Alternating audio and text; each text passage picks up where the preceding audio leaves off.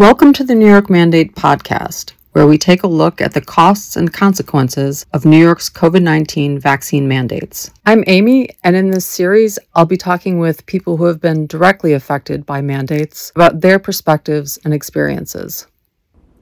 This episode is a little bit different from the others because it begins with an update from Dane. After that, you'll hear the longer conversation that we had. I am back on with Dane. I usually ask people to come back and give me an update after we talk down the line. We are back right away for an update, even before I have posted our initial conversation. But there's a reason for this, why I thought it was really important to add this to the podcast. We spoke shortly before 9/11 in this year, 2022. You were a 9/11 first responder. Correct. And on 9/11 this year, you went to a pharmacy. Explain what happened. I went to the pharmacy to go pick up my normal asthma COPD medication that I normally take. And I was pretty much told that, I know I didn't have insurance because I was terminated from the job. But I figured I still had my 9/11 from World Trade Center, from my World Trade Center. And when I went to the pharmacy, they tried to run it through the World Trade Center, and they said that I wasn't a member anymore. And I was like, well, that's impossible because you filled all my other prescriptions from my 9/11 fund. And I've tried calling to find out why I don't have it, and they didn't have an answer. So I want, it cost me a couple $100, but I need that medication for my asthma and everything. So, but it was strange that I went to go pick up medication for a program that I've been in, and they said I'm a non-member all of a sudden. Okay, so 9/11 was Sunday this year. That's when you went to the pharmacy. Correct. You called the program on Monday, right? To find out what was going on. And what happened when you called the program? I left a message. I didn't get in touch with anyone. Still waiting for a call back. I haven't heard anything yet.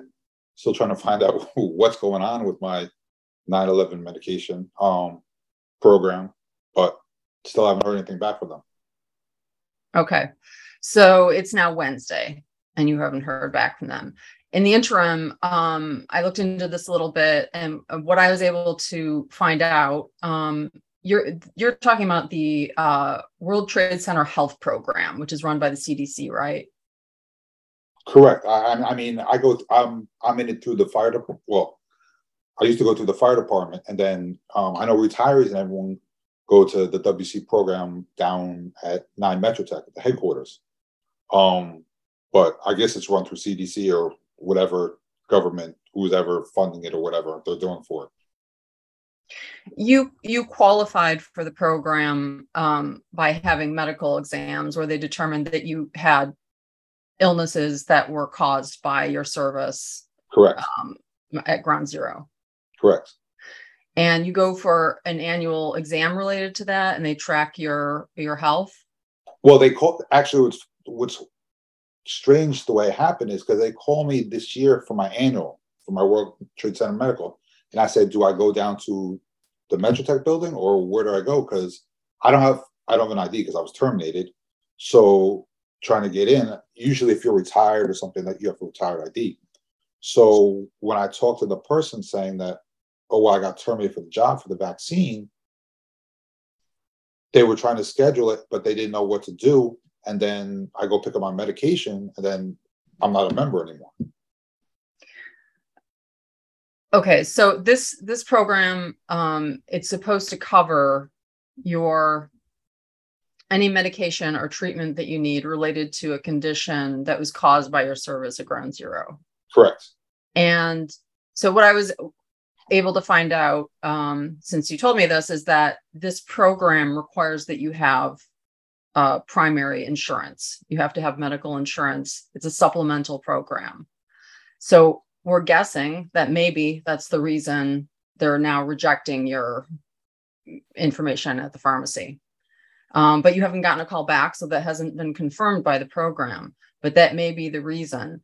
Now, you don't have the primary insurance because you were terminated in June under the New York City vaccine mandate policy. Right. This has caused you extreme financial hardship, and you're not able to afford primary insurance right now, right? Correct. I mean, I don't know how it's a supplemental program. What do people do that don't have insurance? I mean, they're just left out and left behind. I mean, that makes it wasn't when we were down there, you expect us to go above and beyond, which a lot of us did, and a lot of us paid the ultimate sacrifice. But now saying that because we don't have primary insurance, that we can't get the coverage we need for the ailments we have is ridiculous. Were you, we didn't really talk in any detail about what you did at Ground Zero. Were you there on 9/11, or were you there during the aftermath? What was the time period when you were there? I was actually there on 9/11. My mother actually worked across the street in 90 Church Street at Legal Aid in the federal building was the post office. She worked upstairs for Legal Aid on that day. And I just got off, and then everything happened, and I rushed down there. Luckily, she had a problem with her car. She didn't make it in, but at that time, I didn't know. So I was down there that whole time. So you were down there. Were you working on the day of 9/11, or did you just go down because of your mother? No, I went down. I was actually off. I got off that morning, and then everything happened, and we all went down there. Okay, so you had worked a night shift or something? Is that what it was? Right. Yeah. Okay, so you worked a night shift. Your mother was down there, so you went down there when you got off, and then when did you go back as an EMT? As an EMT? Oh, for what? For a cleanup? Whatever you were doing there. We didn't really talk about what your role was. Yeah, we did rescue and recovery down there, but it was pretty much more recovery than rescue down there. There wasn't much left. Right. So you went in, you were working for FDNY, you went in as part of the recovery crew. Right. That's the right way to put it. After the event. And how long did you spend? How long did you work down there? A couple months.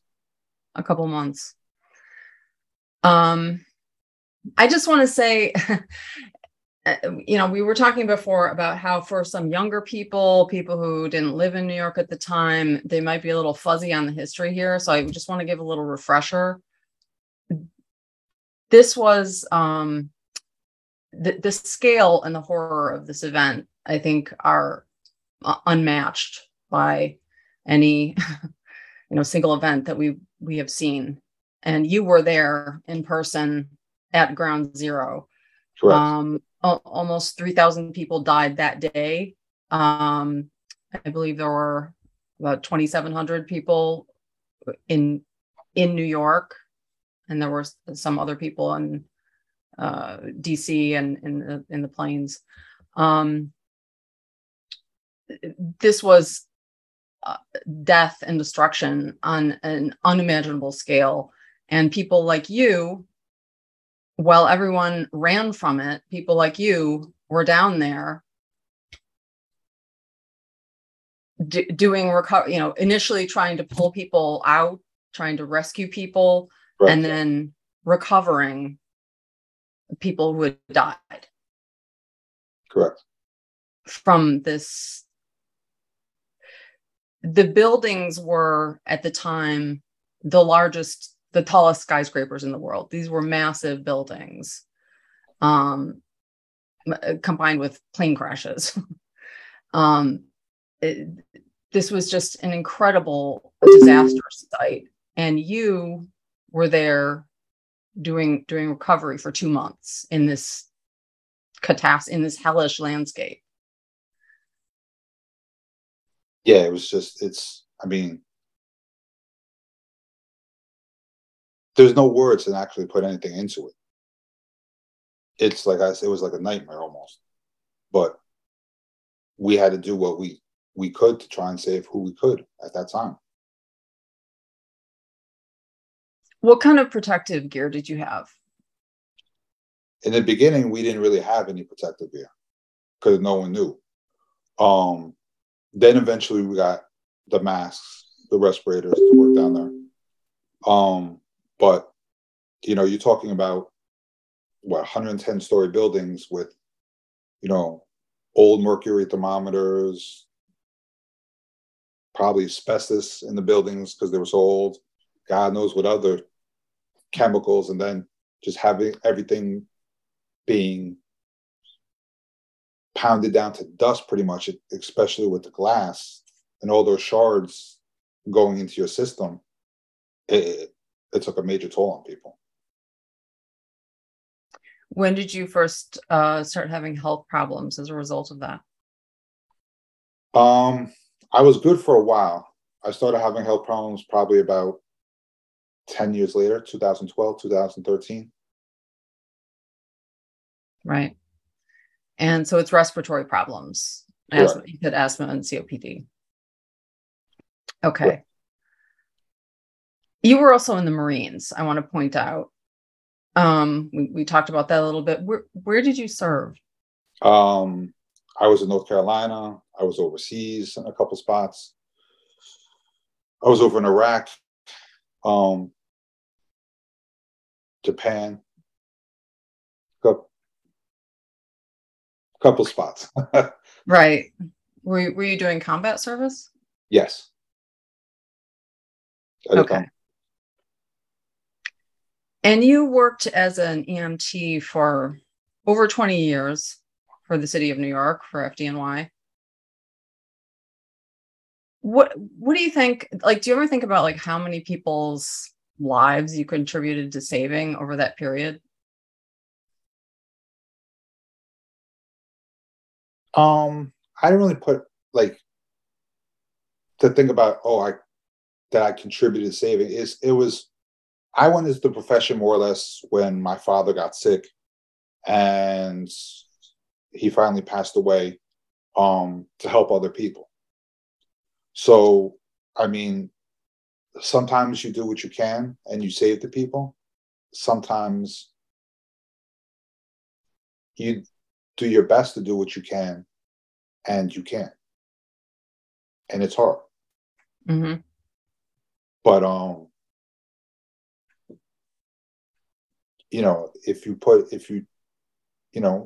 you treat everyone like they're your family. Because once you get out of that mind frame where, I know if my mother got treated by someone, I would want them to treat them like I would be treated, like treat them as they're your mother. So, we deliver babies, we've done everything. So, but, you can save some you can't save, but, it's rough.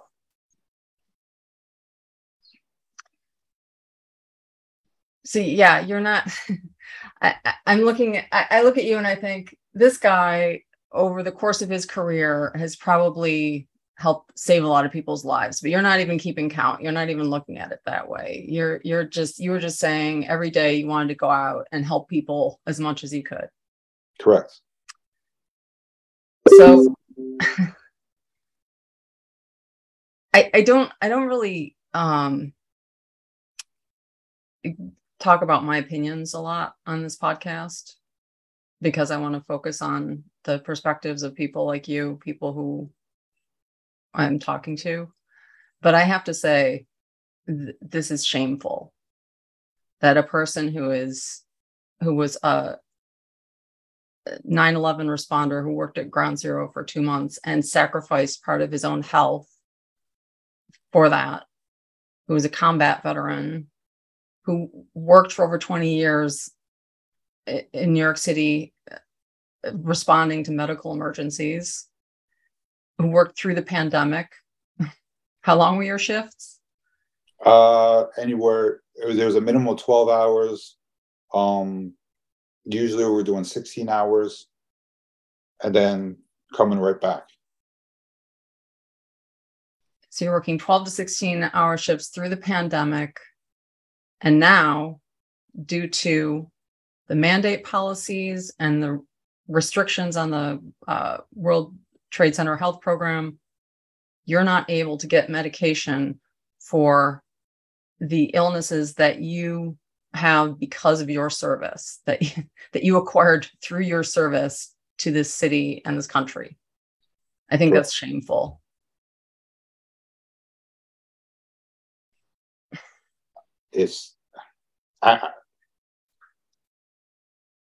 I never thought it would be like ever be this bad, and it is shameful that a lot of people gave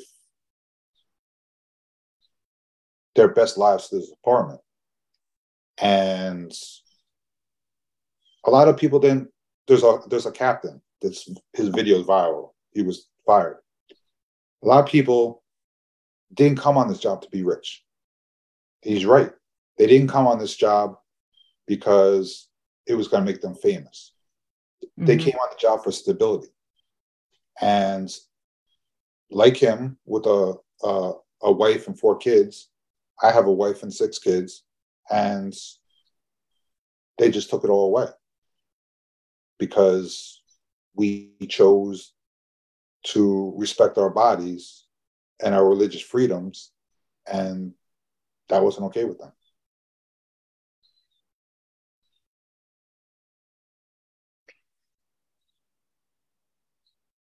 What do you want to say to other New Yorkers? Just to you're talking about your service to the department and the city, but really you did a service to us, to your neighbors, to people living in the city. Again and again, for many years, you did this service. Is there anything that you want to say to us, to your neighbors? I mean, if they don't like change that's going on, and they don't like the way things are going on, regardless whatever political party you're with, whatever religion you're with, don't just go out there at 7 o'clock, support people, and then when the wind blows, you go to a different direction. If you want change, you are those people for change. You can change. One person can make a change for a lot. And right now, myself and so many others are standing up, especially I'm standing up more or less for my kids, because if they let do this to us now, what are they going to do to my kids in the future? What are they going to strip my kids on? What freedoms are they going to take away from them? That myself, so many others have fought and others have died for. People aren't expendable. And it's not just with the fire department, the police department, sanitation, private companies. You have to look at people almost as they're the same as your family. That they're standing up for something that can better their lives in the future and their kids' future. Because anyone can change and do whatever they want to do. My daughter wants to be a singer. She wants to be a doctor. Listen, people have come to this country with nothing and made it to everything. Don't ever think that you can't be something or you can't be that one person to make that change. That was the update, and now you'll hear our longer conversation. Today, I'm talking with Dane Bath, who is on Zoom with me in front of the Bravest for Choice background. He's a member of Bravest for Choice and was an employee of the of FDNY for, I want to say, more than 20 years. Is that correct? Correct. Yeah. And you were an EMT, but you have a long history of working with FDNY, with the city, on a lot of momentous things that have happened in our city's history.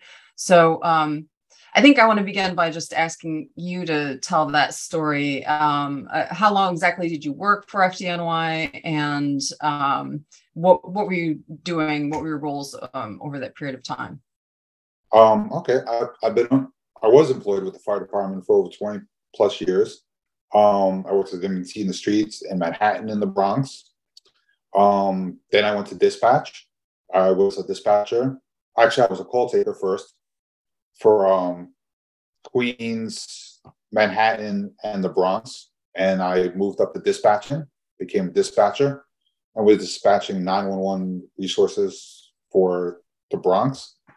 And then I moved up to a decision dispatcher, which almost is a side partner of the dispatchers that if there's like a major catastrophe event, help to make sure the proper resources are all being distributed properly and everything like that. Mm-hmm. Mm-hmm.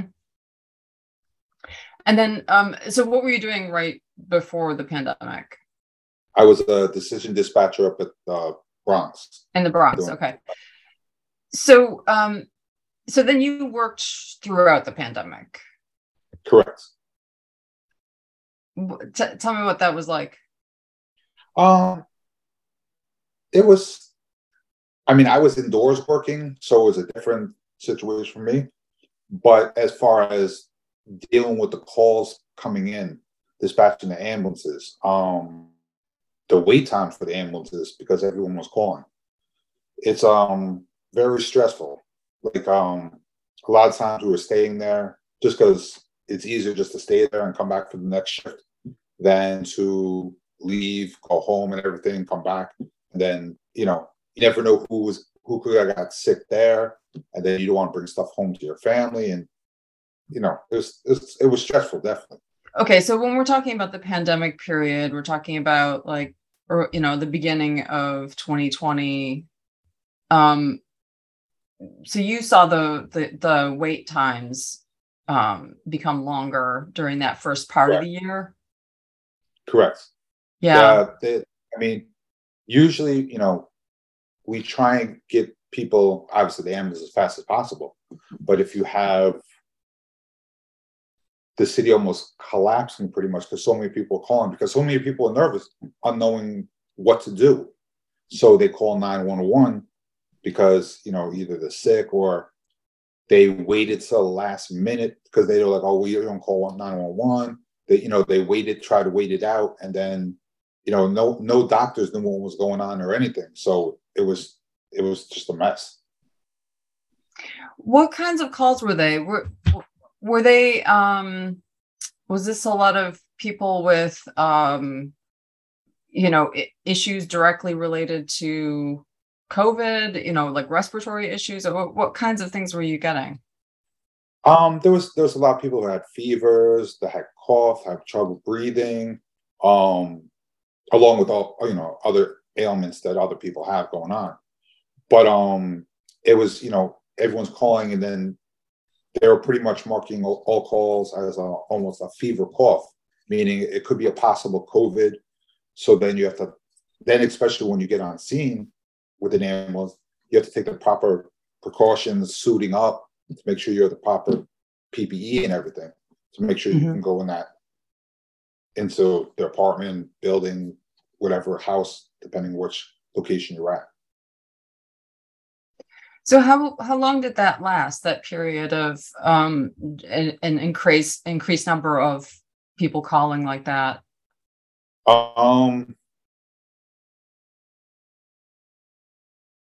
I would say probably about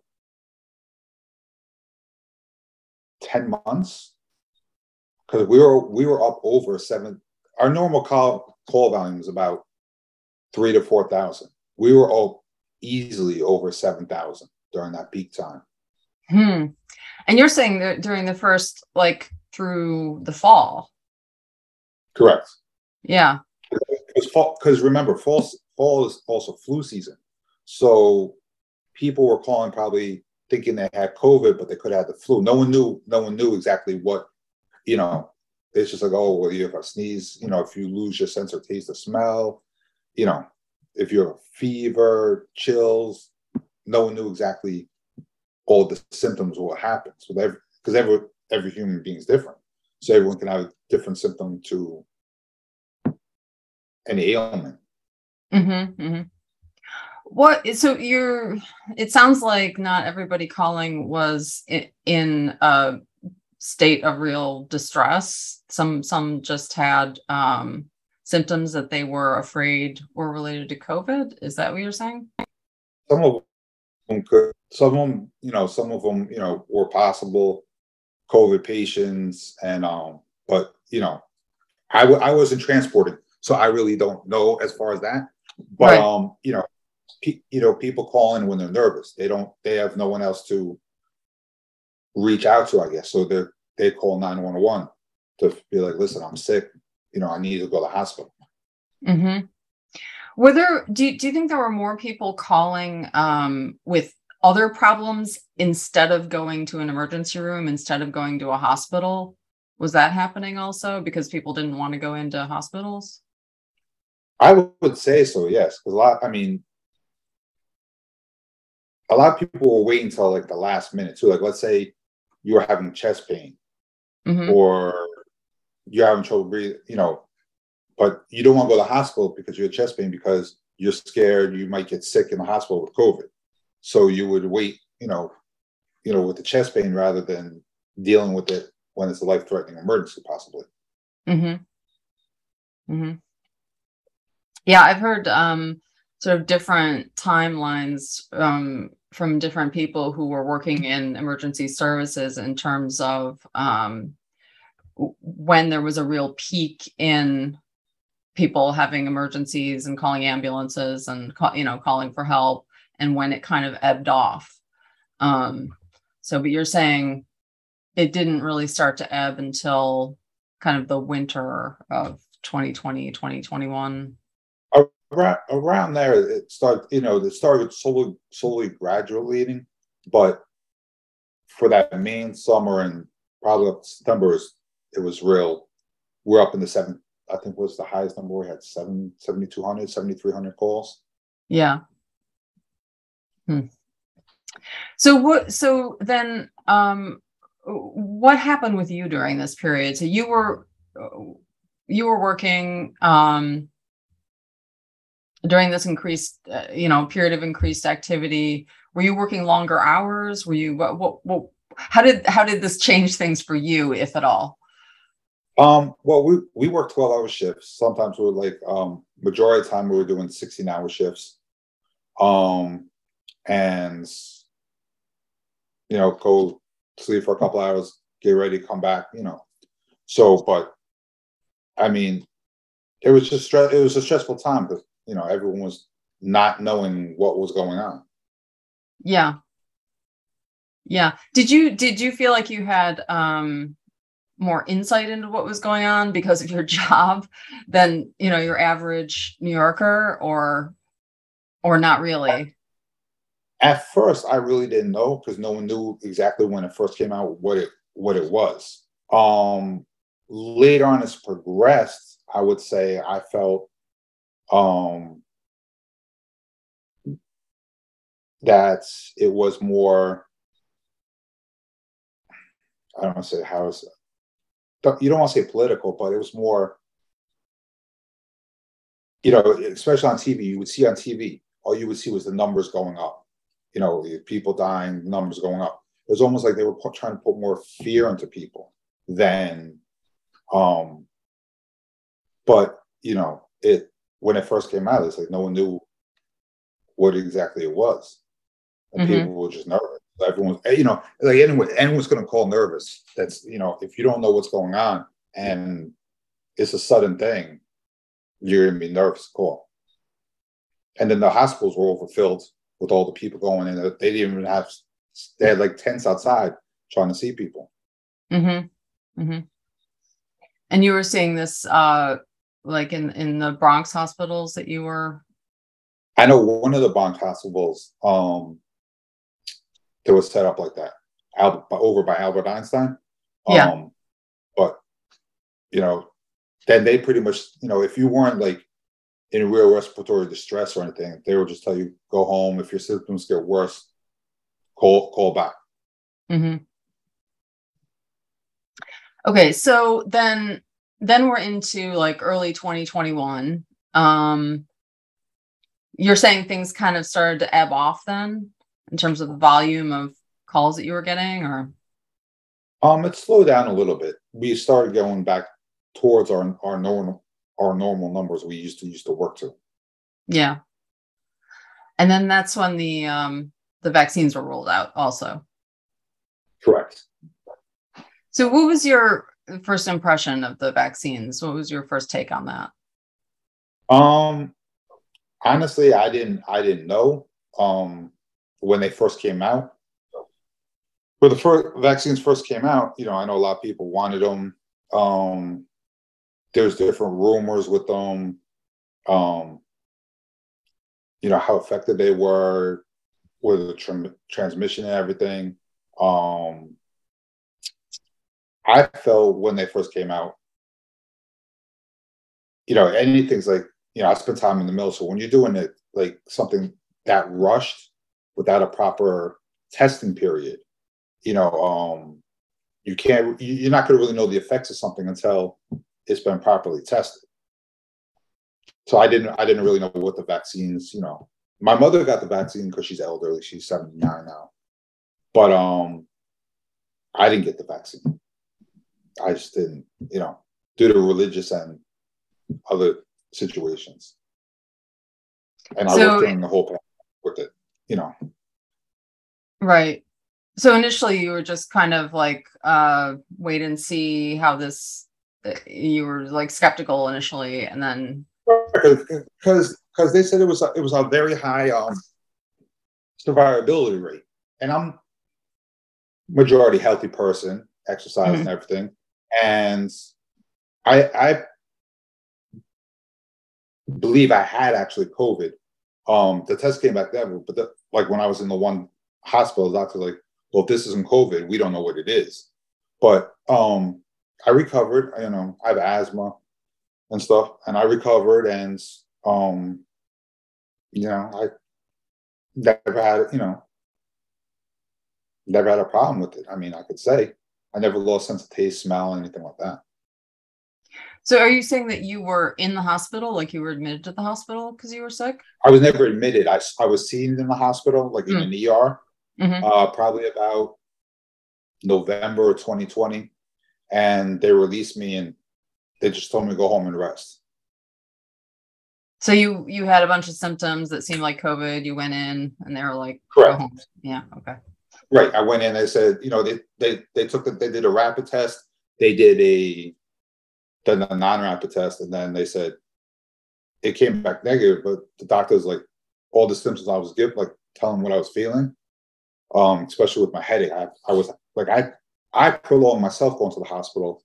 I had a headache for like maybe a week, constant headache. I couldn't get rid of it. I took Tylenol, Advil, couldn't get rid of it. So I was like, I can't deal with the headache anymore. So I went in, gave them my symptoms, what I was feeling. And doctor's like, well, if this isn't COVID, I don't know what it is. They did the 2 COVID tests. They both came back negative. So I was like, he's like, but those tests aren't 100% sure. So just go home, rest. And then if you feel worse, come back. Okay. So the vaccine came out in 2021. When did you first hear about the requirement, about the mandate? Heard about the requirement probably about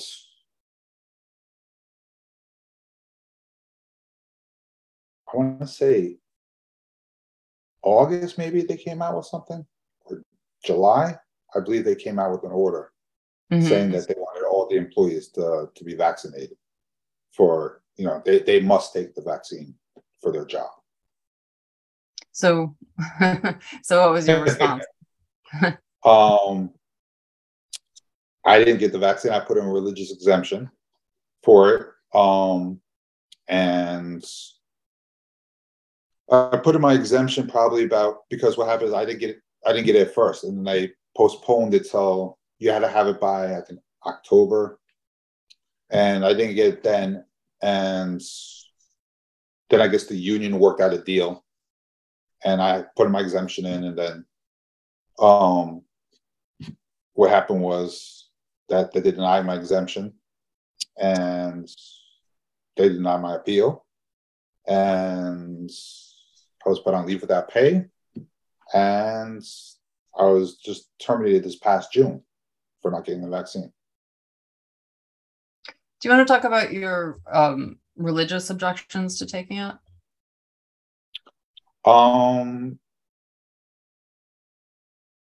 There's numerous, because it's, well, one, there's a lot of things of it being used with fetal cells, which I'm really objected to. And then there's the other part where with the religious that, and what's funny is when I went for my hearing for my unemployment, the judge flat out says, we don't deny that you have a sincerely held religious belief, but the job's forcing you to get it. And they denied even for my unemployment. Even the job, when I was at my hearing, says, oh, no, we're not denying you because we don't believe you have a sincerely held religious belief. So it's like, so then why am I getting denied? And they didn't have an answer. What hearing was this? Was this with the This was for my unemployment. When I was on leave without pay, I applied for unemployment, and they denied me the first time because the first time when they denied me, they told me because I quit my job. I said I never quit my job. I was put on leave. I was terminated. And then when I put in my submission for my appeal, they said, "Oh, no, you didn't quit your job. You were terminated because what did they say? They said I was terminated for like almost like a conduct unbecoming. Like I got terminated because of my actions." Mm-hmm. But I was never brought up on any. When you're a city employee, you usually get there's a charge thing that has to go through an Article 75 hearing if you get any charges brought against you. And I was never brought up on any charges from the department that I did anything wrong. So it made no sense. So, okay, so let me get the order of things straight here. So first you submitted a request for a religious exemption, and you received a denial for that when? I received a denial for that. What do I want to say? Let me, I believe I got it in the original denial I got in November, and I appealed it.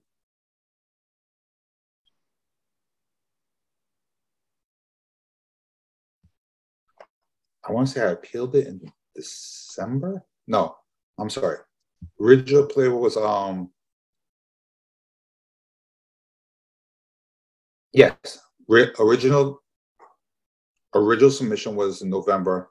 I got denied December 6th, December 5th, and I was put on leave without pay. And then I was denied in April of this year, April 25th of this year. And then I was terminated actually at 6:10 at 9 o'clock in the morning. Right. So when you were first denied, that happened through what, like a letter or something, and then you appealed? I put in the request for the religious accommodation through my EEO office, and then they denied it. And they tried to say I was denied because of it would bring, I guess, I want to say staffing. They said because it was what is it? Excuse me. They told me because according to them, it would cause an undue hardship to the department. Right. And not that there was any objection to my religious claim. It was just saying there would be an undue hardship to the department. But according to the vaccine mandate that came out, it says the only undue hardship that would be accepted, that there wouldn't be a undue hardship, is for weekly testing and for the weekly testing. I said, I have no problem doing the weekly testing. But they said that it would cause us an undue hardship to the department. So then, but the first time you were denied, it was just like you got a letter or something. And then the second time on the appeal, you went before the citywide panel? Yeah, I didn't even go before a citywide panel. You send everything in, and you send in, I sent my original documentation, my religious beliefs with it, why and everything. And I never even spoke to anyone on a panel. The panel just ruled without even having a Zoom meeting, conference meeting, me going into an in-person meeting, anything. They just ruled saying. Okay. I thought you said there was a judge or someone who said. No, that was in my unemployment case. That was in your unemployment case. Okay. Okay. So the citywide panel rejected you, but you never went before them. And then you tried to apply for unemployment and you went before they rejected you and you appealed it. Is that what happened? They rejected me. And then I appealed it. And then when you do the appeal, then you go before, you'll have, I believe, the EEO commissioner or one of the people from EEO was there. You had, there was another captain, I believe, I don't remember which captain was exactly there. And then the judge, and then, I tried to tell them, like, listen, I wasn't terminated. They kept trying to say I was terminated. I asked them specifically, the person from the EEO office who was representing the department, like, was I terminated due to my religious beliefs? That, they said, no, you weren't terminated due to your religious beliefs. So, actually, I wasn't terminated at that time. I was put on leave. So they said, and then I got the appeal letter. You have the conference. They'll send an appeal letter out to you during the decision. I got the appeal letter and a thing saying, the judge was like, we don't doubt your sincere religious beliefs, but because I didn't get it, because I didn't take the vaccine, they considered me more or less quitting, which I never did. The department put me on leave without pay. The department tried to coerce me to get the vaccine by June 30th again to come back to work. And I'm like, you're just telling me, oh, if I get the vaccine by June 30th, you can come back to work. Well, if I'm holding my sincere religious belief and I've held it for 8 months about now, do you think I'm just going to bend and fold? Like, that makes no sense. Right. So, but you were applying for unemployment while you were on leave without pay, was correct? Okay. So what were the terms of, because I know more maybe about the terms of leave without pay that the teachers had, but what were the terms of your leave without pay? Did they allow you to work anywhere else while you were on leave, or you're saying you were applying for unemployment? Like what were the terms? They didn't bring out any clear terms. Usually, like, you can't work, like if I want to work another EMT job or another medical position, it has to be with, the department's got to approve it. So there's no conflict of interest, anything going on. That's why you're pretty much in limbo with the department saying, well, you're on leave without pay. You can't work another job because then I work another job and I get medical benefits, then it's a conflict of interest with the medical, if you're getting medical benefits with the job. So they weren't clear about, I believe no one letter said you couldn't work another job. I'd have to pull it up. I have everything saved, luckily. So I have to exactly what each letter says, but. Okay. But you weren't working another job. You weren't able to do that. No, I wasn't. I've been home since the whole time, since December. Right. So, and you were terminated relatively recently. I mean, some people it was months before that. But tell me about the financial consequences of all this at all these different phases of the process for you. Well, since I've been out of work since December, luckily, my wife's been very supportive. She's actually working 2 jobs to try and hold everything together. I pretty much defaulted on all my credit cards. I got, which I'm probably gonna looking at filing bankruptcy right now. It's been hard on my kids because, my youngest is 5. So my daughter, we go out, she's like, oh, can you get me this? Can you get me that? And it's not the same thing. Like, daddy's not working right now. So you can't provide the same for them like when I was working. So my life's been turned upside down pretty much. I'm not sure on my certification because I know they extended the certification during COVID. I believe it was a year or 2 years. I'm not sure. But I'm pretty much, I lost my certification because I did all my certification through the fire department. They would recertify me every 3 years. Mm-hmm. So because COVID, they weren't doing any classes. So if I want to go work another EMT job right now, I probably have to take a whole nother EMT class again. So that's on there. So it's hard going from having everything you had and to try and barely get by. It's a nightmare. Because I've worked since I've been 15. So I'm 49 now. So I've worked there, and then having this happen is almost, just a bad dream. So when you were working, your wife was working one job, and then after when all this happened, she picked up another one? Correct. Yeah. So I mean, she works long hours. She's really sacrificed. She works from not every day, but three, sometimes 4 days. She'll work from 9 o'clock in the morning to 1:30 in the morning.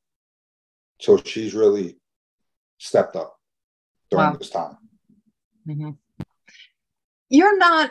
She's not working in the city, right? No. She's working out in New Jersey. Okay. So I don't know if you want to talk about how mandates might have affected her work, but in New Jersey, you don't have the same situation with mandates. They didn't the only thing that really was mandated was the mask, and while she was working, but there was no. I mean, they mandated the vaccines for, I guess, some hospitals and healthcare people. Mm-hmm. But as far as her job, they didn't mandate the vaccine. Just the mask wearing. That's about it.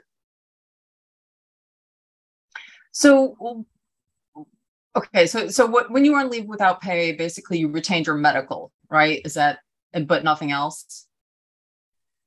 Correct.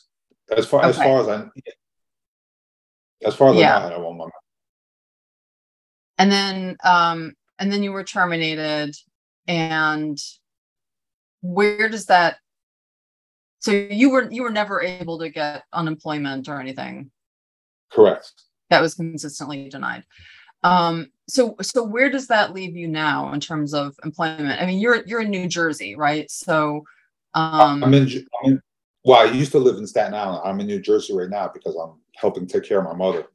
Because she's Okay. sick too now. But yeah, it's hard trying to find. It's not the same where you don't have the same income coming in, trying to, I guess, do the things I did before. So I can't, I have to stay like rather than. I mean, I believe my mom could get someone, but it's it's not hard. I mean, you don't want like you've been in one career your whole life, and then trying to switch to something different out the blue is hard. Mm-hmm.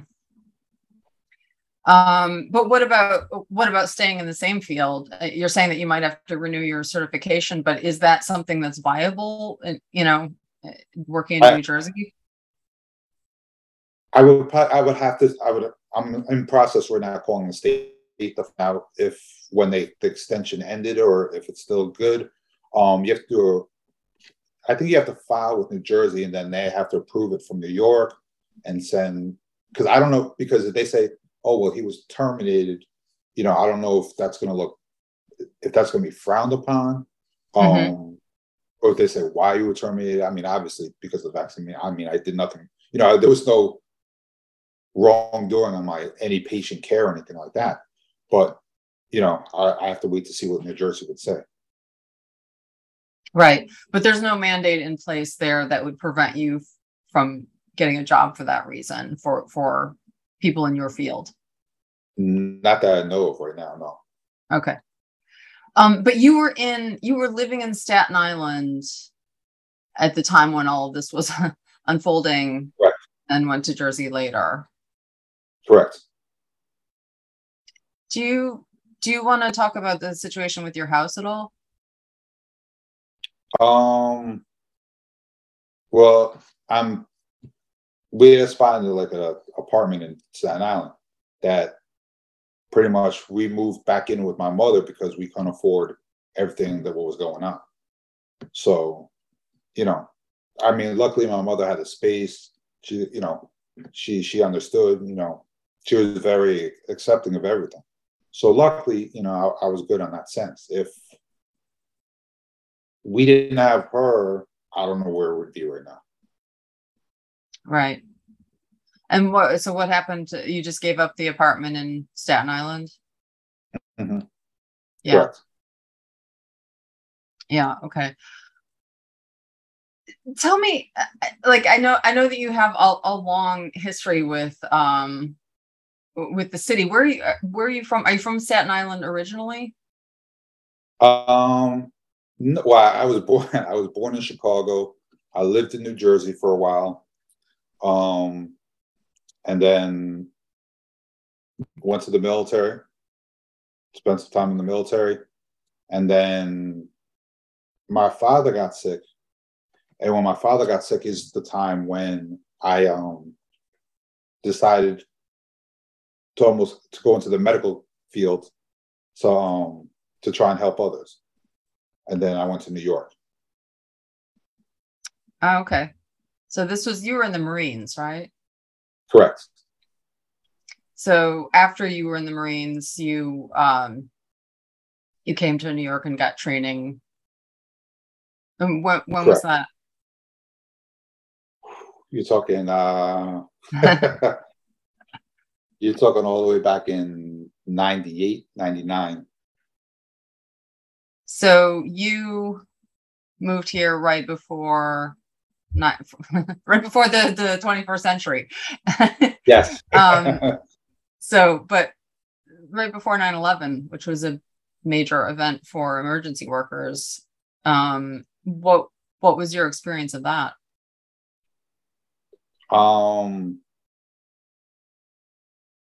It was kind of surreal because I spent time overseas and it's almost was like going back when I was over there. It was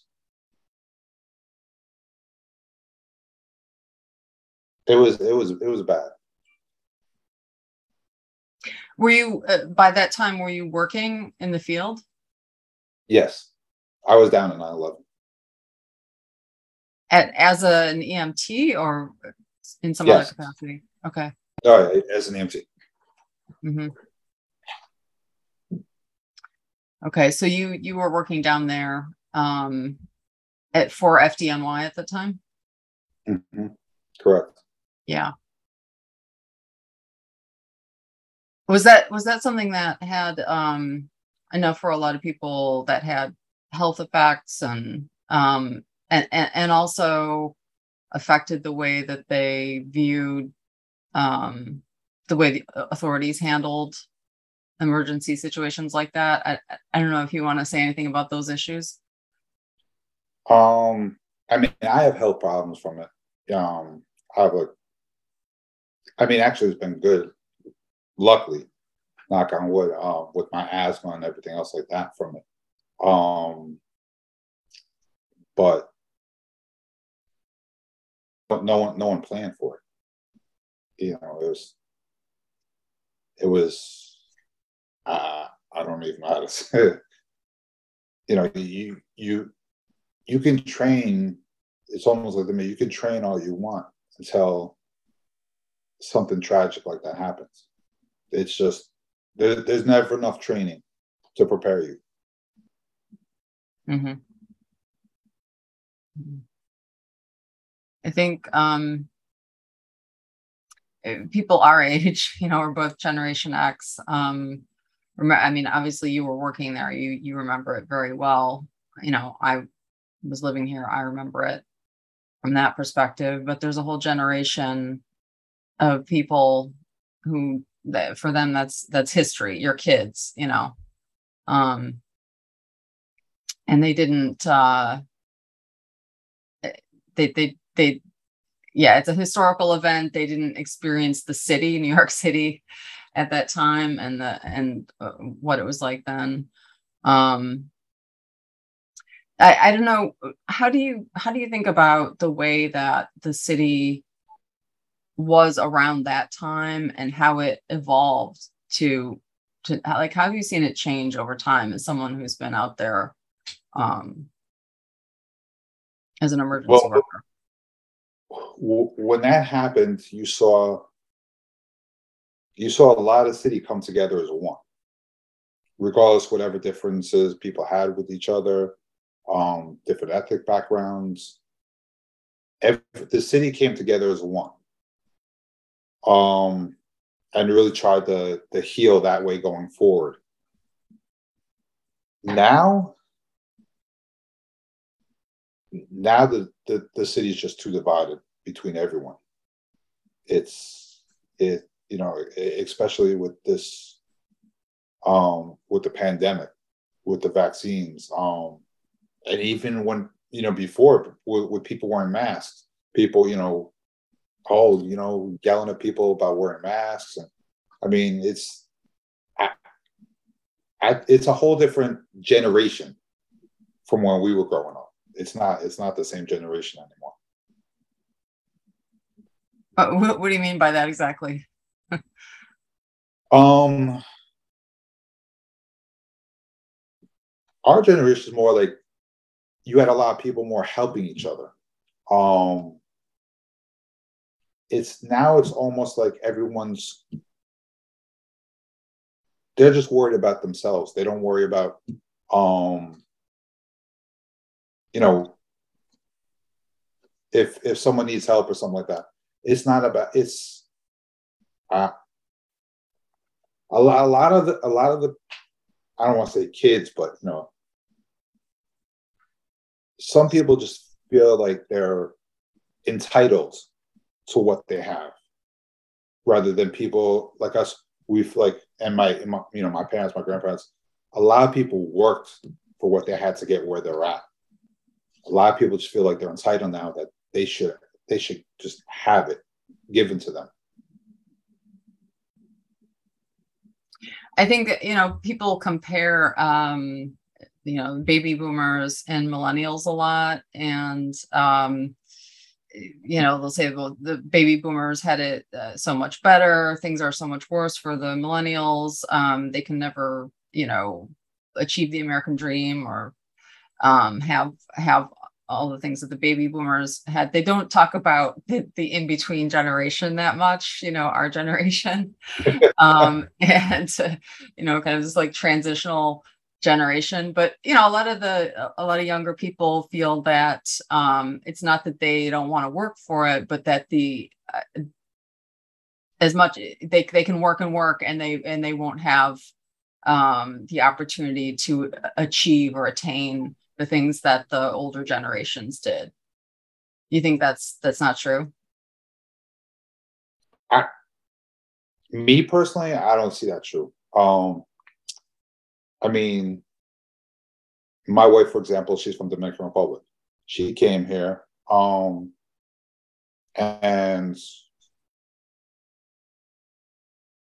it's anyone you can do, and you can be anything and do anything if you allow yourself to do it. You have to put yourself forward to actually do it, to make that advancement. You can't just rely on everyone else to give you everything to do it.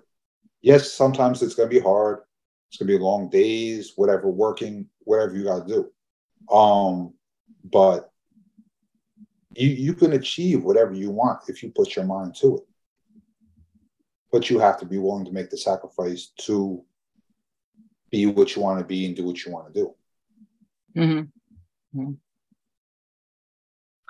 So you were saying before that there was a kind of a solidarity when it was 9/11 in the city that you don't see now. It's very divided. And I think you're right.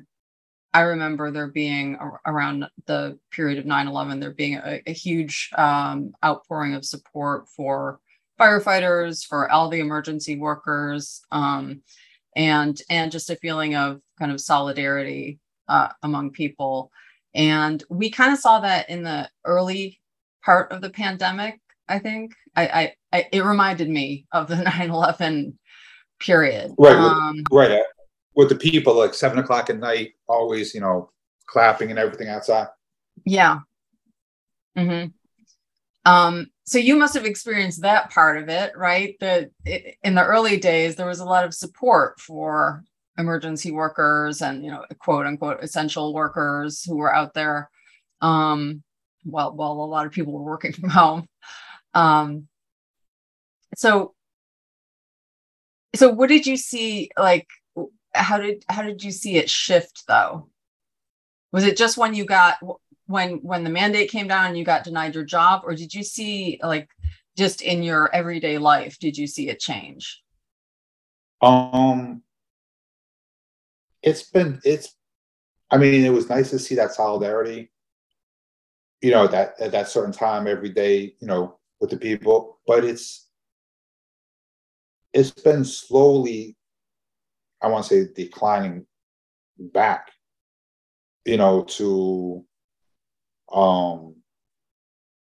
the late 80s, where it's sad when you see people that you used to be able to go out and do what they wanted to do that can't really do that anymore with all the crime and everything going on in the city. I don't know how some people still, that's why I see a lot of people leaving, but it's not the same anymore. Mm-hmm.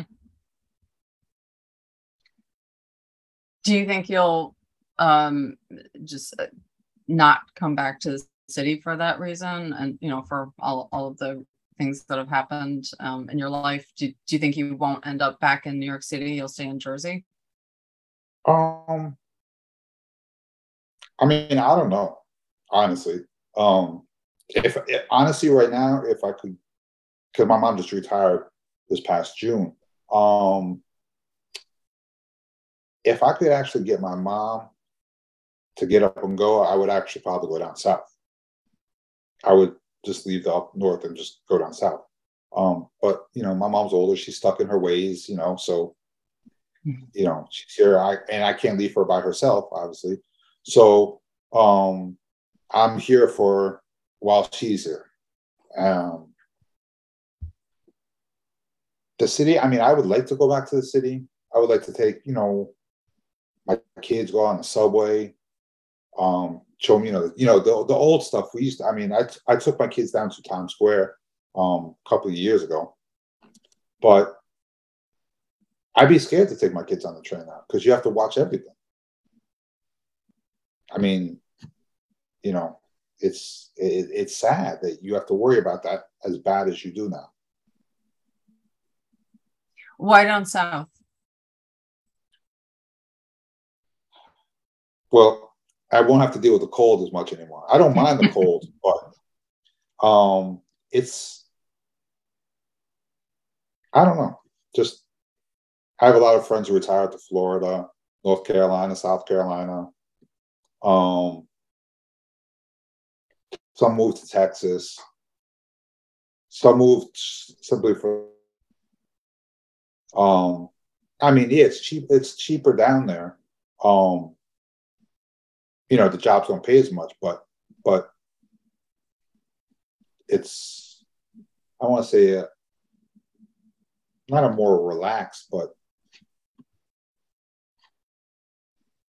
it's a slower lifestyle too. It's the high paced. I mean, depending where you go. Obviously, if you go Miami's just a little New York almost, but it's it's a slow. It's a little bit slower pace. Getting older now, so can't got to make some changes. Has this whole this whole saga of the pandemic and the mandates and everything, has this changed your political views? Has this changed your views about the way government functions or society functions?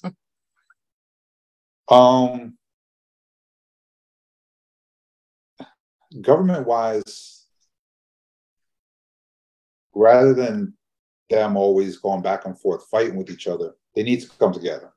Honestly, it's and I don't blame. It's part government. It's part the media. It's some people just set in their ways, whatever affiliation you're with. It's multiple things. It's not just political. Do they put I guess heavier weight towards it? I would say yes with the political, just because I've never seen them forcing something on someone. I mean, perfect example. We'll make it political. With the abortion, the Roe versus Wade, they overturned. It's my body, my choice for abortion. But it's not my body, my choice for when the vaccine came out. It was an experimental vaccine. And you were terminating people and upending their lives because they want to take a vaccine. So it can't, there's got to be an equal balance to the power with it. Because you can't say it's my body, my choice for one thing, but it's not my body, my choice for another. Mm-hmm.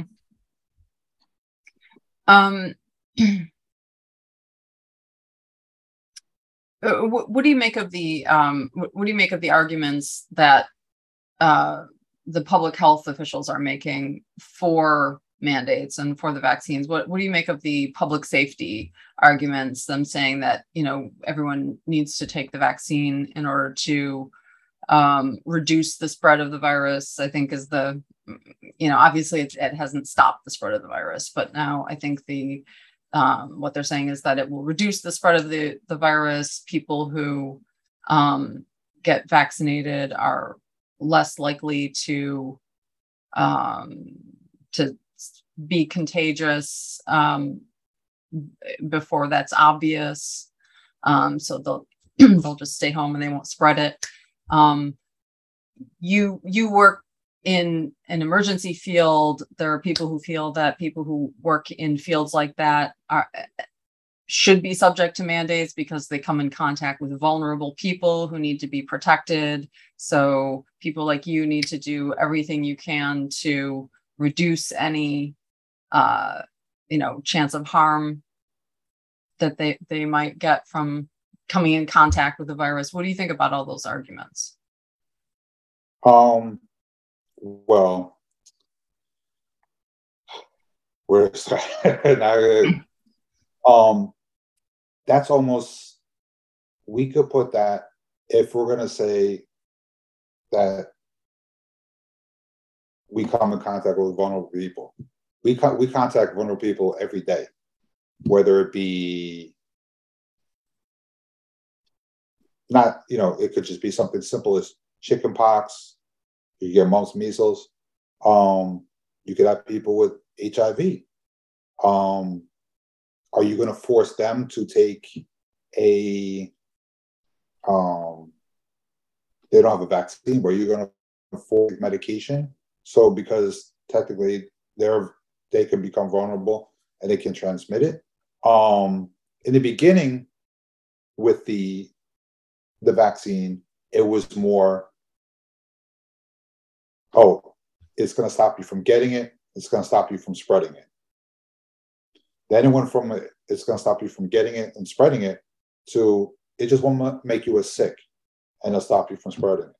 Mm-hmm. Now, it doesn't stop you from spreading it, doesn't stop you from getting it. It just reduces the symptoms. I mean, technically, the term vaccine isn't what that vaccine is actually doing. If it's not stopping you from spreading it and giving it, but you're forcing on people and you're forcing people to lose their jobs and their livelihood, it's almost criminal. And Fauci actually said in one of his interviews, I think it was back from the late 80s or 90s, I want to say, with the flu, he said the best immunity is from natural immunity, from getting it, mm-hmm. rather than. And if you look now, the majority of people, you have the president.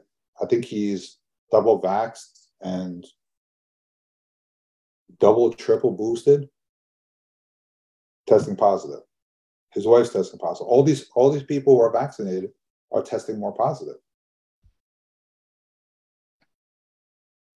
So, and it was funny because when someone had a comedy sketch, this painter from Staten Island. So he says, what are you more worried about? When you have to be vaccinated to go eat in any restaurants. So what are you more worried about?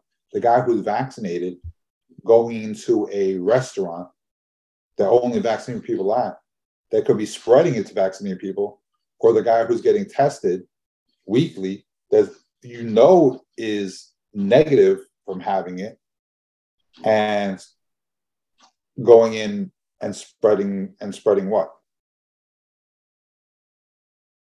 Mm-hmm. It's like and he made the perfect point. You had the guy who's not getting tested because he's vaccinated, going and possibly spreading the virus to someone who is not spreading it because he's unvaccinated and testing negative. But you're forcing people to still do it. Would you hypothetically, if they came out with a vaccine that really did stop transmission and the virus was really dangerous still, do you see any circumstance where a mandate would be appropriate? Do you think that there's any kind of bar for that, or do you think it's always inappropriate to require people to have a medical procedure like that? People should have a choice. They shouldn't be forced to do something, or like more or less coercion. Because if you're Mhm. forced, if you're telling me, well, you have to take this, otherwise we're going to take your job. That's not me making an informed consent decision. That's you coercing me, saying, if I don't do this, you as the government, or you as my employer, the city, whoever I'm working for, can just take whatever I have away. It's control. It's not. It's not me make. It's not me making that decision, saying, yes, I want it. No, I want it. Mm-hmm. Mm-hmm. So you're kind of saying, no, it's never appropriate for for Correct. government or Correct. public health authorities to require that of people. Yeah. I mean, yes, is there a public health? How do you say a public health avenue they should take?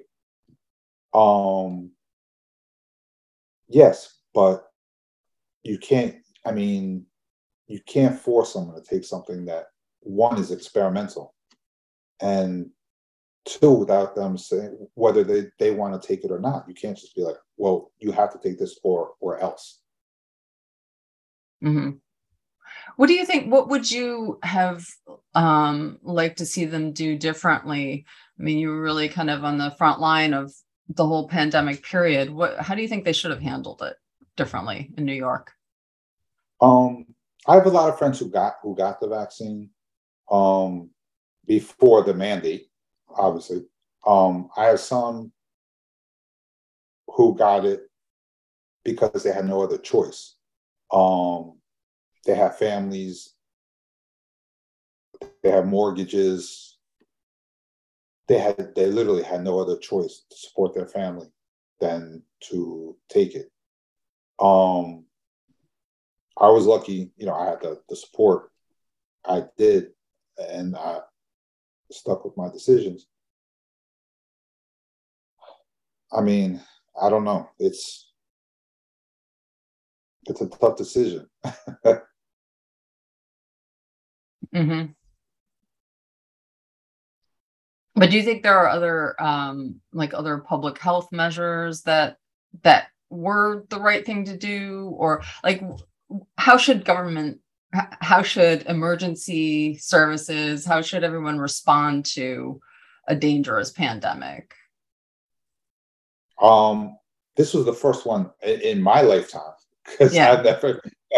um, it's. I mean, obviously they even said they didn't plan right for the pandemic the way they had it. Um, you can always prepare. You can always, excuse me. You can always plan, but you can never be 100% prepared for anything that comes. Hmm.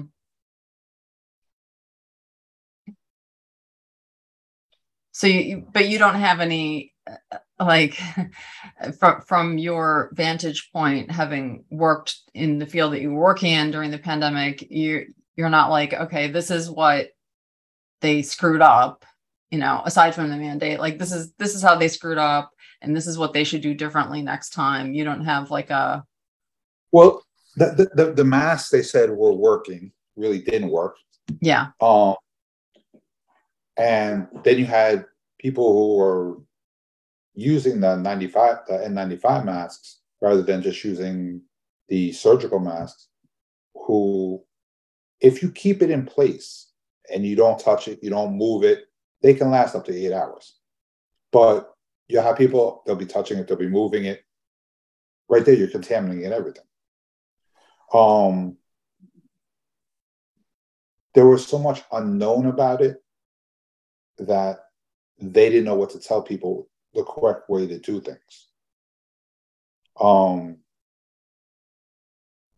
if some people want to wear the mask, obviously, protect yourself, do what's best for what you believe your own health interest is. Um, but you shouldn't force people. Like, if you're saying it has a 99.7 survivability rate, but you're forcing everyone to wear masks, take vaccines. That kind of doesn't go in line with, well, it's got a 99% survival rate, but you're forcing all these people to do this for it. Mm-hmm. Now, if it was something like some other disease they were talking about that's possible, and it was a 50% mortality rate. That's, I mean, you're talking night and day difference. But if you're saying 99% of the population will live from it, and it's not causing, and a lot of the problem was too that everything that happened was everything was being coded. If you were sick, if you passed away, everything was being coded as COVID. There was an article about I think it was a 12-year-old or 13-year-old went to the hospital with a broken arm. And he went for the broken arm. They coded him as COVID because they tested him while he was in the hospital for COVID. They coded it as COVID, not for going in as a broken arm. Mm-hmm. So they didn't plan properly. And I don't want to say what their numbers are and what they did, but just don't go in line the way what they added up the way they did. Did you see severe cases of COVID personally yourself and among people that you knew? I didn't know. No, not me personally. I didn't. So how do you reconcile all of these different things happening in your personal life? You didn't see anyone have a serious case of it. You maybe had it yourself, but it was something you just got over. While at the same time, you were seeing a huge uptick in the emergency calls that you were getting as a dispatcher.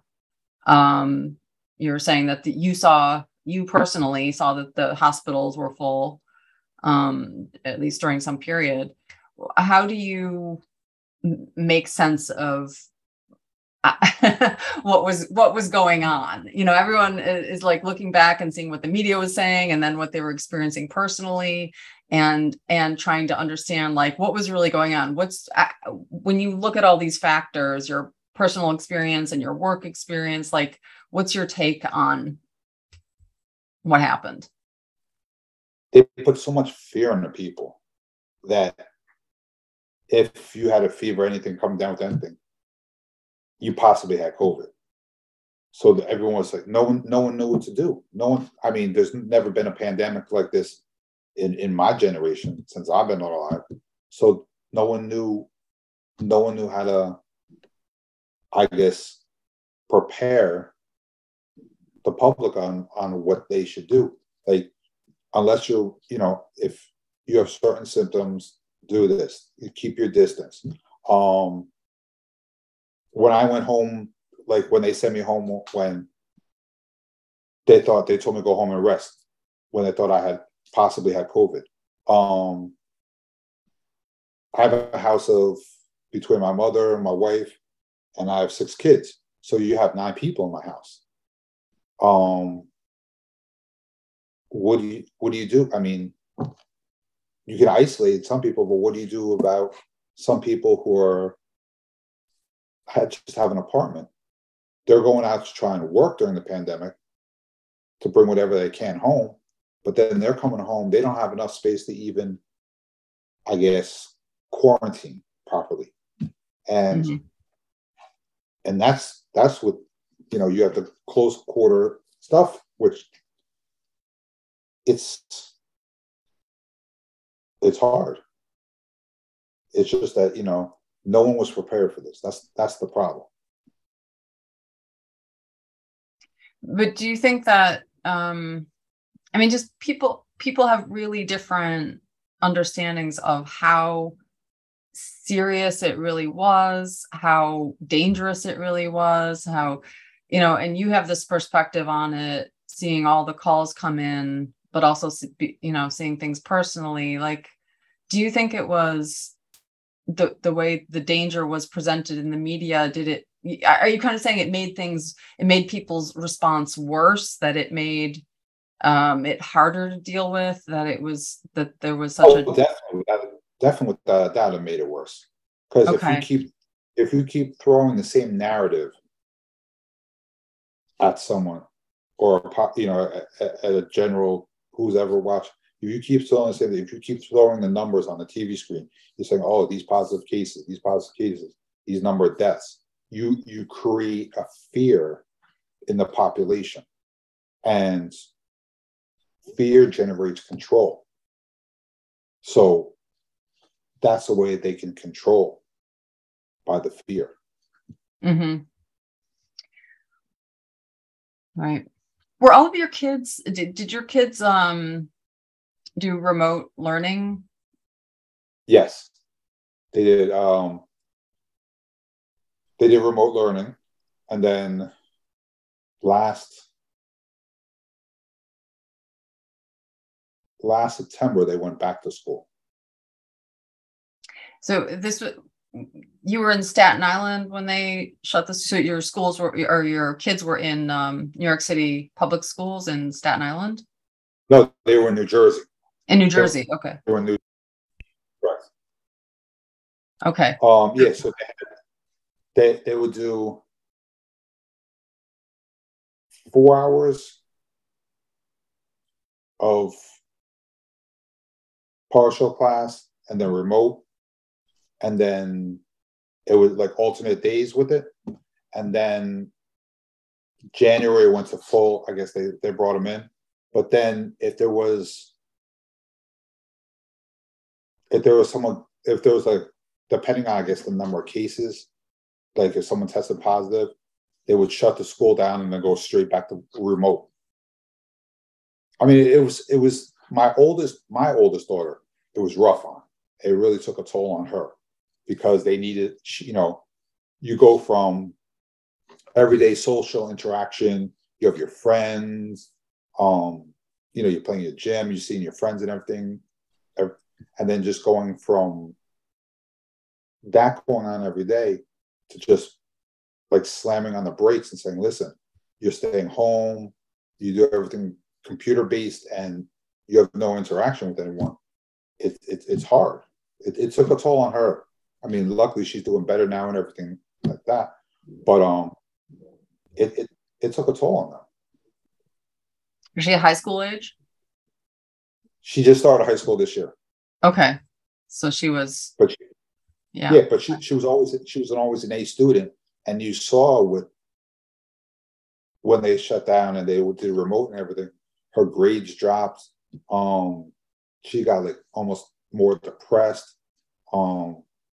Luckily now she's back up where she was. But she took the hardest toll, I would think. Mm-hmm. So you have 6 school age kids. 6. My youngest just started kindergarten yesterday. So were you, so during when they were doing the remote learning during the pandemic, you were on leave without pay during that time, right? Correct. And so were you like managing the remote learning for all of these kids? Trying to. It's tough doing it. But you don't learn. They weren't learning the same as if they were in person.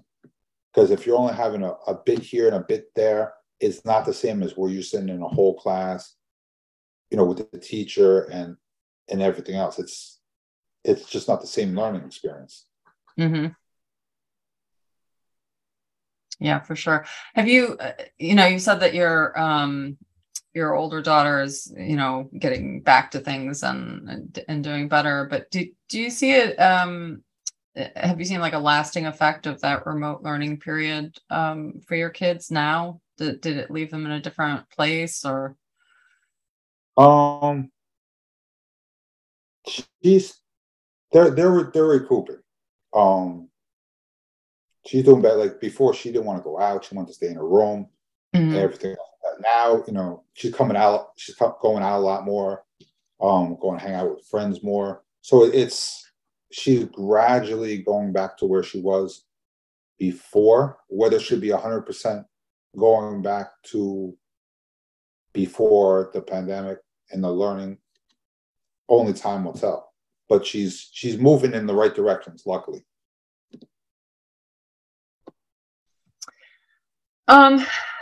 Let me ask you, okay, so you have the Bravest for Choice behind you. Tell me a little bit about Bravest for Choice. And there's been this protest movement, anti-mandate protest movement that Bravest for Choice has been part of. But tell me a little bit about your relationship with that organization. I'm a part of it. I didn't found it or anything like that. We're firefighters, EMTs, paramedics who are against the mandate. Should be your choice of, if you want to take the vaccine or not. But no one should have to make a choice between giving up their livelihood and taking up a vaccine for for their for them to live. Mm-hmm. Have you been part of the protest movement at all, or are you just supporting the organization? I've been at some of the protests. I try and go when I can.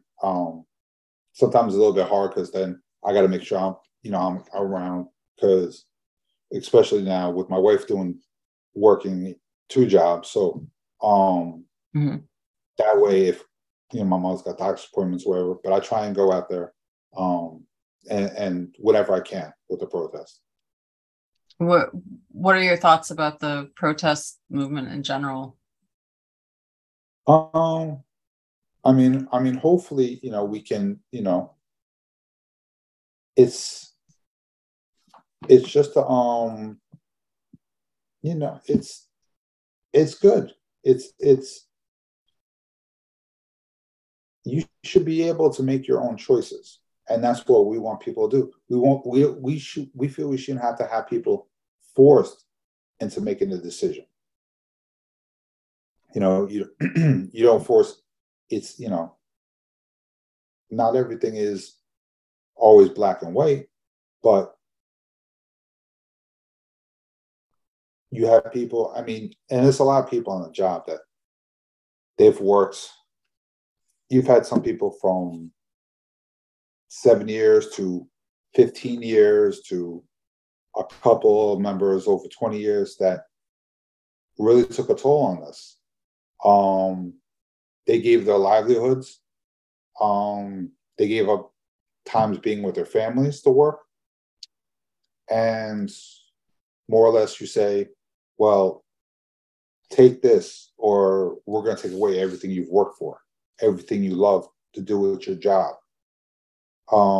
People don't become firefighters, EMTs, paramedics. Some do just to do it, but 95% of the time, they do it because they love the job. They love helping people. They love going out there and making a difference. And when you take that away, not only do you lose the morale, you lose the experience with it. Because you have these people who have spent years on the job perfecting whether firefighting, medical, that you lose because of it. Mm-hmm. Do you ever talk to people who are still working about how things are now, how people like you leaving has affected the services left that are still working? It affects, it's not, you'll never have that same experience level. While yes, you'll have people, anyone can be book smart, not everyone can be hands-on smart. You lose that hands-on experience. You lose sometimes care being given because of, not that they're not, the newer people aren't trying, or the people who are just coming on, they're not trying, but you don't have that same street experience as someone who has 7, 10, 15, 20 plus years on the job. Mm-hmm. Mm-hmm. Where do you put your hope? I don't know if you have hope for policies to change, but are you there are legal actions going on, there's the protest movement, there are now some political candidates who are opposed to mandates. A lot of people are supporting Lee Zeldin because he's come out against mandates. For governor of New York. What kind of avenue of addressing your concerns, also the unions, right?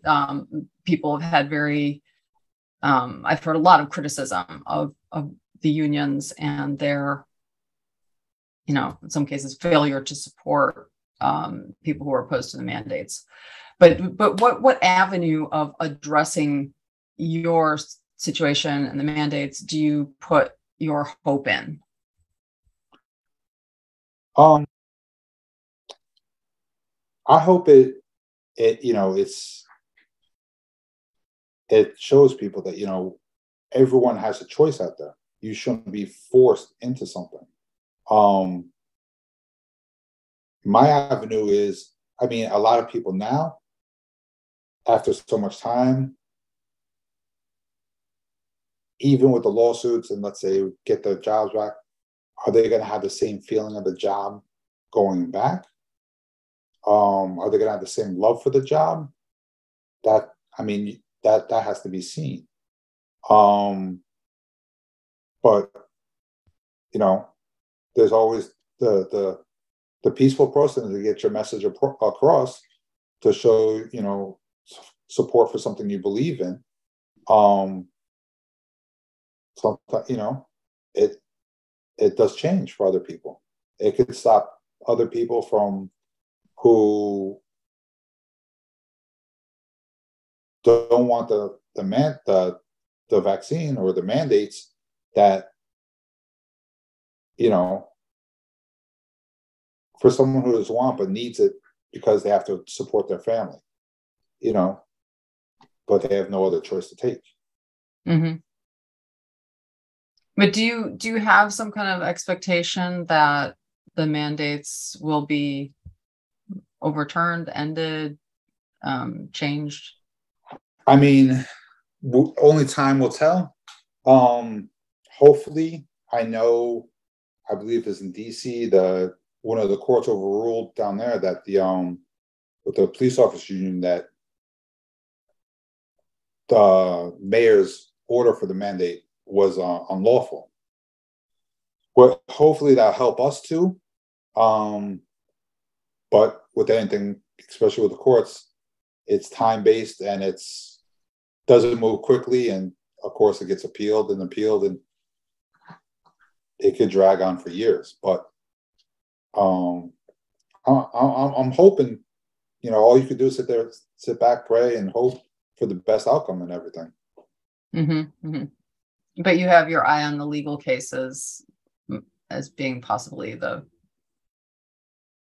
thing that would change things. Hopefully, a lot of people, I think, are open their eyes more with the mandates about bringing more,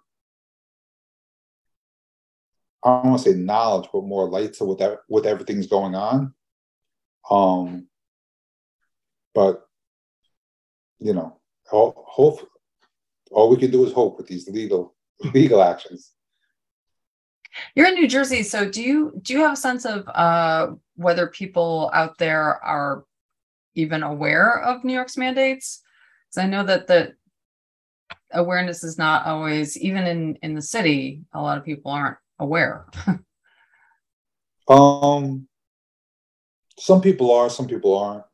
Some people, friends of mine are shocked that I got fired after all my time on the job for the mandates. There's some people are, there's some people aren't. It's a mixture.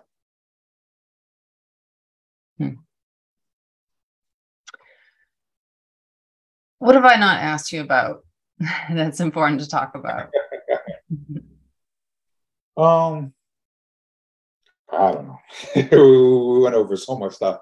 I'm just hoping, everyone who was unjustly treated by this situation gets something that they deserve out. Even the people who who had to take the vaccine. Some of them have had issues.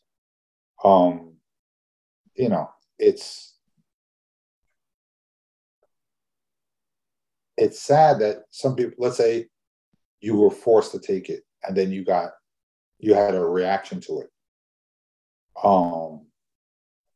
But it's just we all need to gotta come together and just be like, what are they gonna do next? Like what are they gonna take away from you? What are they gonna say next? Like when they had this monkeypox thing, no one knows, but it's you get a taste of control by instilling fear in the population, and then you keep trying to add and run with it, because without that control, without that fear, you lose control. Without the control, they have no grasp of everything that's going on. Mm-hmm. Mm-hmm. So it seems to me like right now you're kind of in flux. You were terminated relatively recently, so you haven't, and you're not sure about your certification, and you're trying to figure out what you can do next, right? Right. Yeah. So it's not, so like you don't even know yet what you're going to do. Pretty much. Yeah. I'm still trying to do everything. I mean, it's almost like you get stir crazy from sitting in the house, not doing anything. And like I said, I've worked since 15, so I've never not known not working. The same aspect where it's taken a lot away from my life too, because now my wife has to double work to try and make up anything. Mm-hmm. And where either I could work and then she would be home, it's like now all the positions have switched, and it's hard. I think it's harder. I mean, it's hard on me, but she's made the most sacrifice, more than I have, because she stepped up and actually, I know it's rough with us because we'll be gone sometimes for a couple of days at a time, whatever. And especially with, my young daughter, with her working all the time, it takes time out of our lives. It really does. Right. She sees the kids less, and yeah.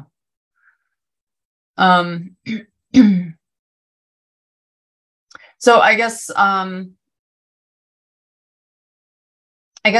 be interested to see, where things go for you. I don't know if you're still really holding out hope for things to change, and that you would get your job back, or if you're kind of just like looking at what to move on to next. But I'll be interested to hear where you end up with this. Did you what happened with your like benefits, your retirement, all that kind of stuff? Because you had a lot of time in. It was 20. How many years exactly? 20 and change. Okay, 20 change. I can't take my retirement. I don't think I can start taking my retirement until I'm 55, I believe. Mm-hmm. But now my retirement's going to be short too because I had to take a pension loan to help pay for something for my mother. So I have a big pension loan out there. So now that retirement I had is almost like cut in half because I owe money on my pension loan, and they would just take that out of my normal check. But if I can't make the payments, then it's like, that's just eaten pretty much away. And the pension is also lower than it would have been if you had worked. Correct. Yeah. Yeah. Okay. Well, I hope you'll come back and let everyone know how this all works out. I'm hoping for the best. That's all I can do. Yeah. I mean, whether we get our jobs back, whether we get settlements, whatever happens, I'm just all you can hope. You can only hope for the best. You can only hope for positivity, because if you start just bringing negativity, it's just going to make it worse. So hope for the best, and move forward. All right. Well, I want to thank you very much for talking about everything that has happened over the past couple of years, and what you're thinking about moving forward into. Like I said, I hope you'll give us an update down the line on how this all turns out for you. I definitely will.